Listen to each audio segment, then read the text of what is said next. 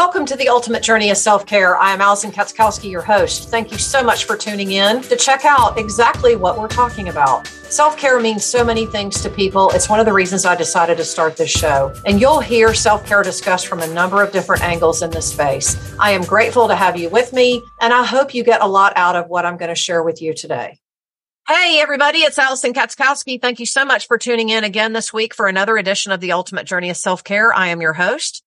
Today, I'm talking with Shaban, who I'm really excited about our conversation because not only is she a fellow fitness expert, she is also a podcast host. She has built her reputation and her identity in the fitness industry, but she also really works with women in particular on helping them improve their relationship with food. But she's also an osteopath, so she brings a lot of knowledge to the arena, but it's going to make for a really good conversation today. Thank you so much for joining me. I'm so happy to be here. Thank you so much for having me. Awesome.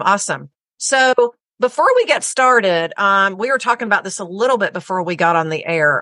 Introduce yourself to my audience, if you would. Yeah, absolutely. My name is Shaban. I am from Montreal, Quebec, Canada. It's super cold today. And I'm a health, fitness, and life coach that has over 25 years of experience really just helping people step into their athletic identity. And the way that I got into the health space was actually a little bit of an interesting story. When I was growing up, I was a competitive swimmer, similar to you, Allison, and that was my whole life. I was just always known as that athlete. And when I was 16, I was struck by a car, and that ended up severely damaging my spine and really changed the course of my life at that point. I was told I wouldn't ever play sports again. And so I listened to this advice for many, many years, finding myself engaging in a lot of habits that my parents would never really approve of until my early 20s, when I just woke up one day really not resonating with who I had become. And so it was at that moment that I had actually stepped foot into the gym for the very first time in that setting. And I had no idea what I was doing. All I knew was that I had massive pain from that back surgery that I had.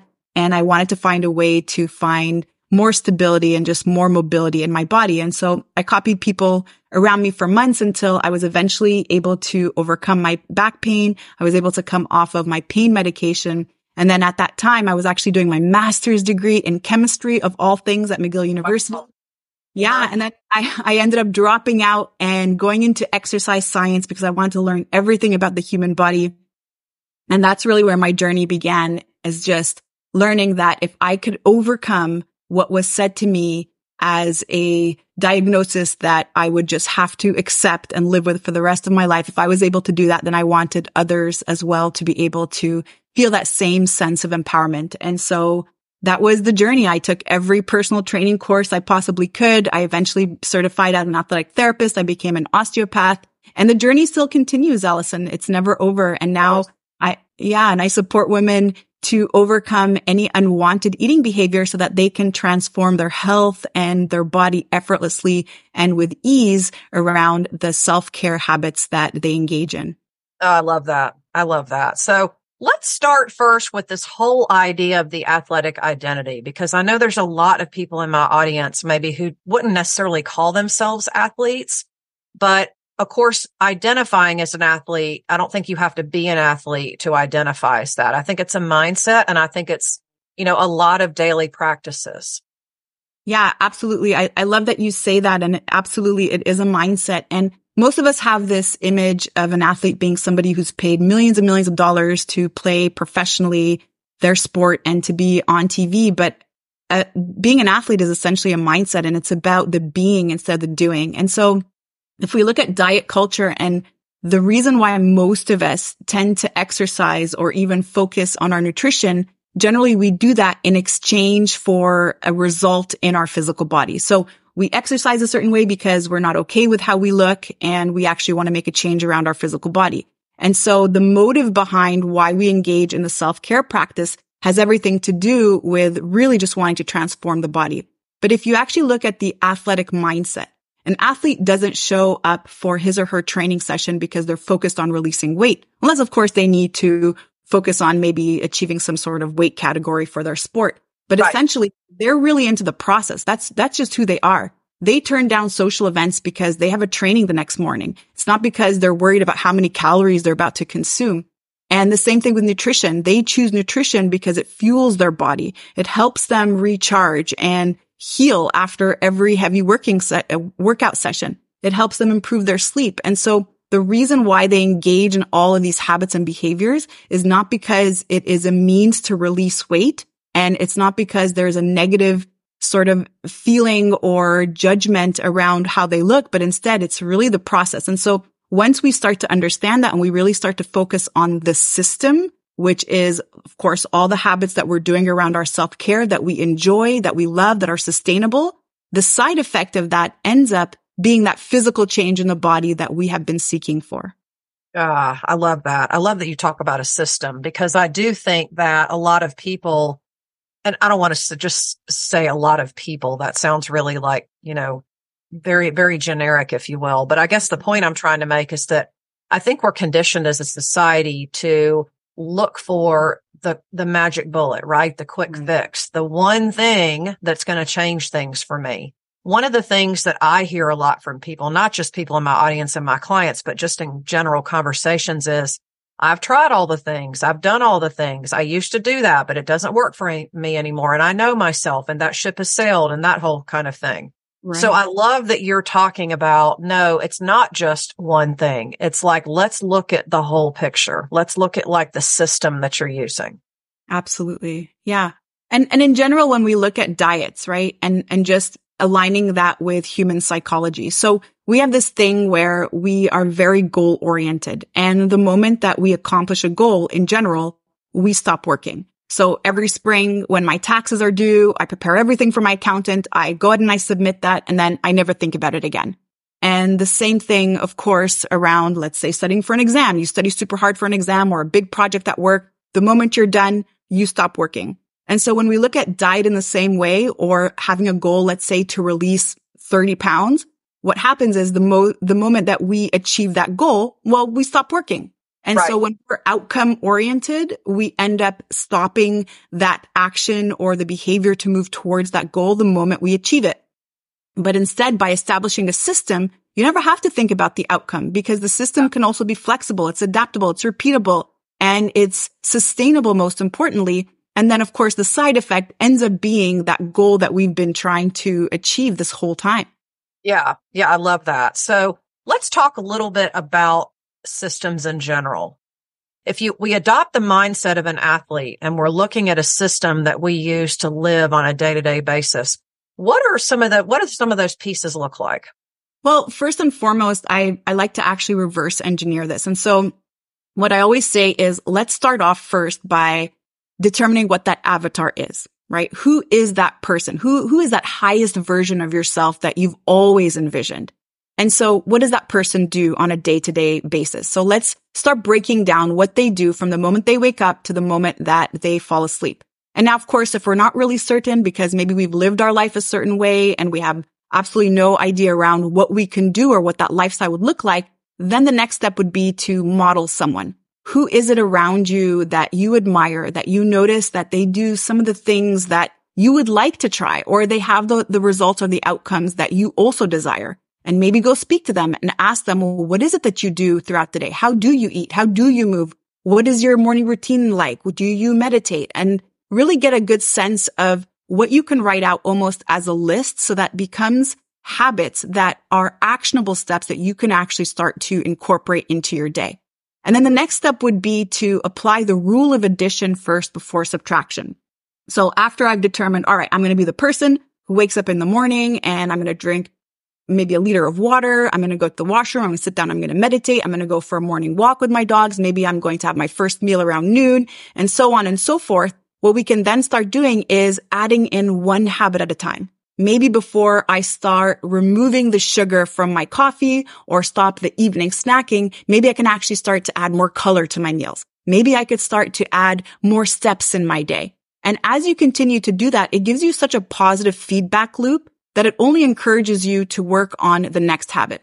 And so that is habit stacking. The moment you master one habit, you introduce the next habit, and then you start to notice that the habits that no longer serve you, just kind of start to fall off because it doesn't match that athletic identity anymore. The moment that you start to step into that person that you're wanting to be, you're noticing that your old habits just are no longer aligned with that person. And it starts to become a more natural way for you to start to release them instead of feeling that this is a restriction or it's a punishment for not liking the way that you look, but instead it becomes such an enjoyable, loving process that becomes sustainable for you.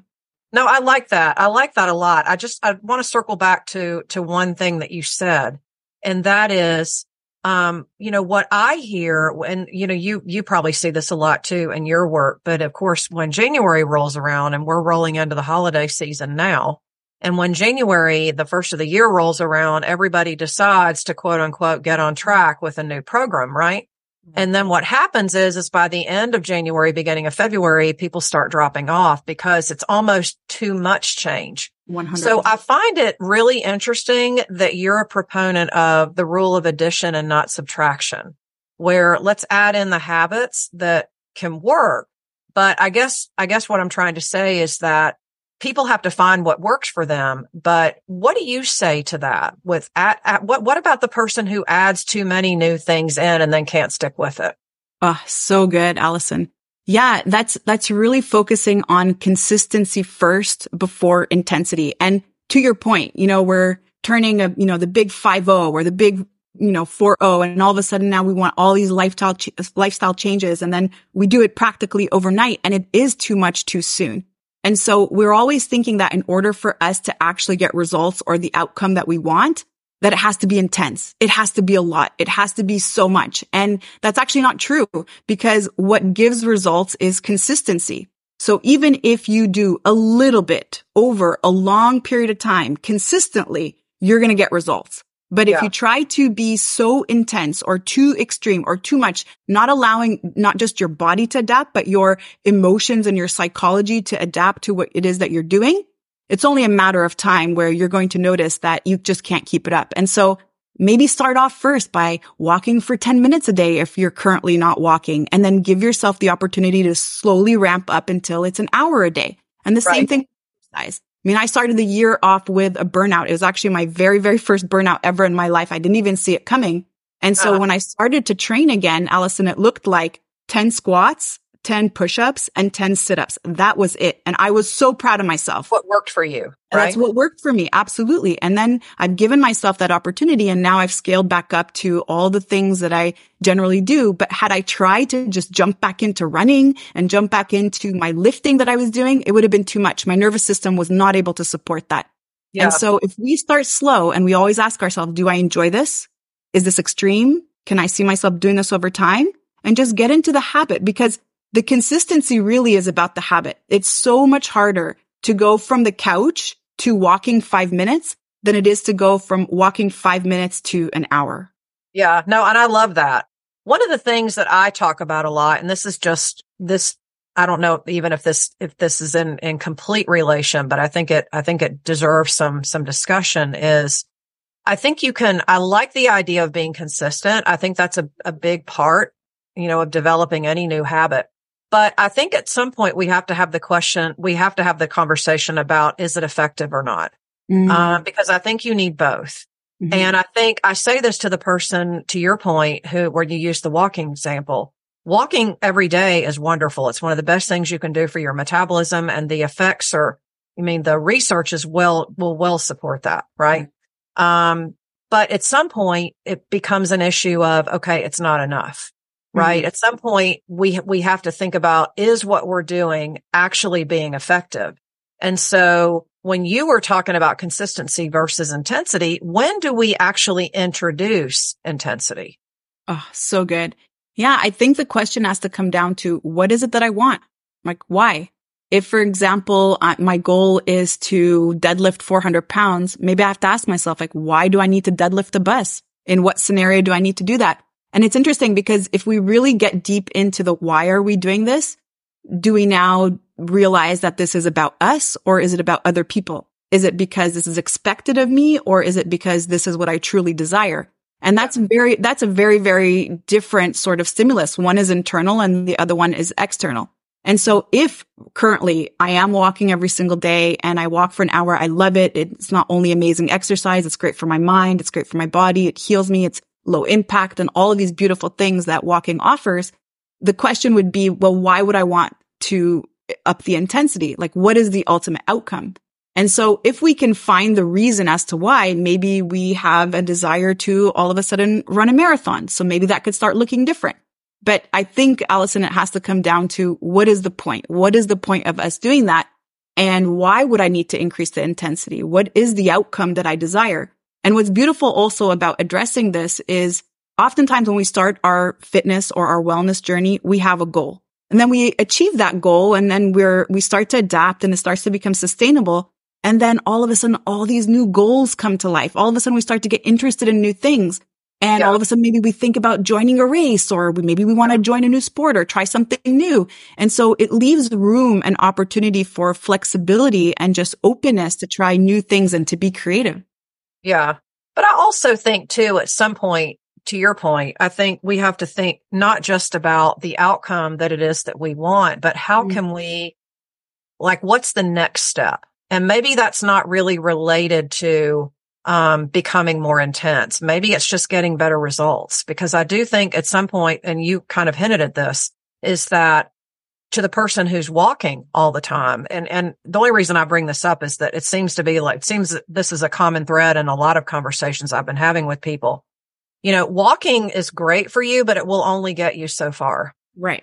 That's not to say that you shouldn't stop doing it, especially if it's working. But I think at some point you have to look at what at some point is going to get you better results. And maybe it isn't necessarily dialing in more intense. Maybe it's actually diversifying and looking at adding something like strength training or core training or Pilates or yoga or something or whatever, whatever else could you add to it, to help get you better results. Right.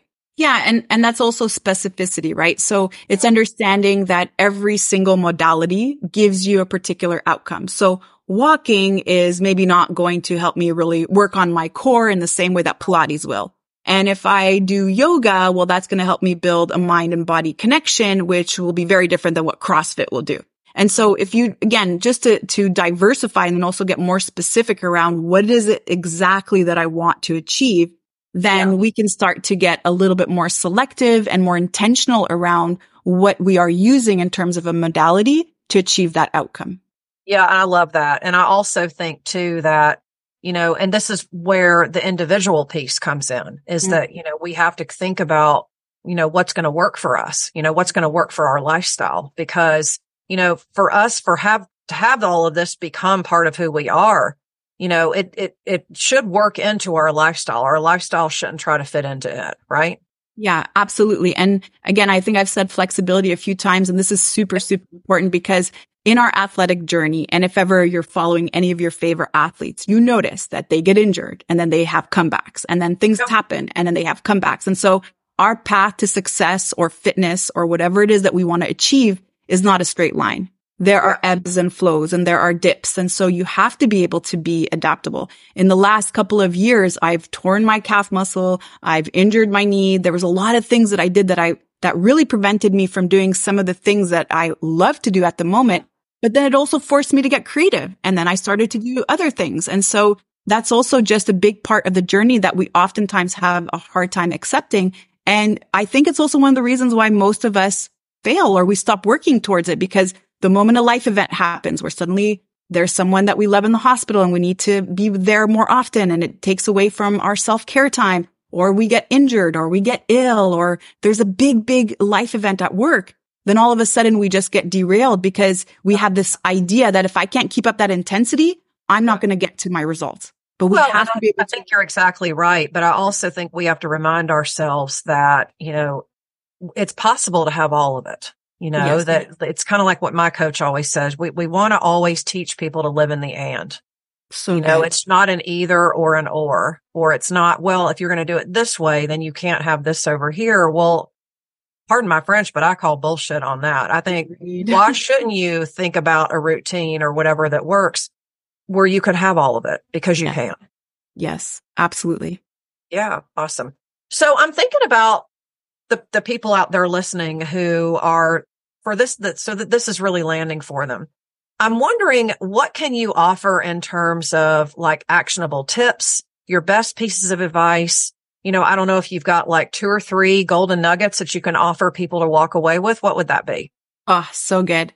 The first and foremost is that it is never too late. No matter where you are in your age or your fitness journey, it is never too late. You can accomplish anything that you want the moment that you commit to yourself.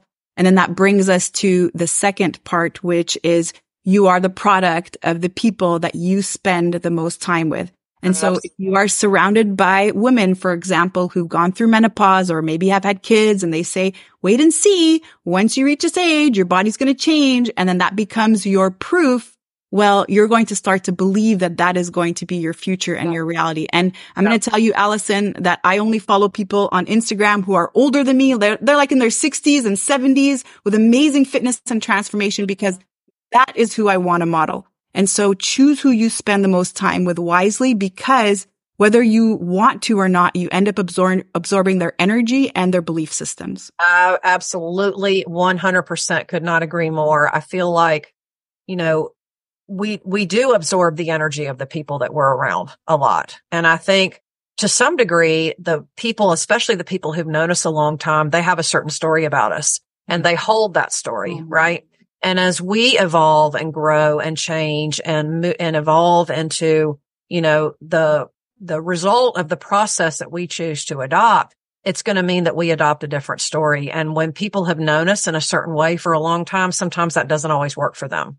Yes, absolutely. And they don't want to be left behind, right? It's anything that anyone says to you is not about you. It's a reflection of what they decide and who they believe that they are. Yeah. And it's all also about where they are in their life too. When people will be often reactive, about that. And, we make the mistake of making it about us when it's really not about us. It's more about them. Right. So well said. Love that. Love that. Where can people connect with you?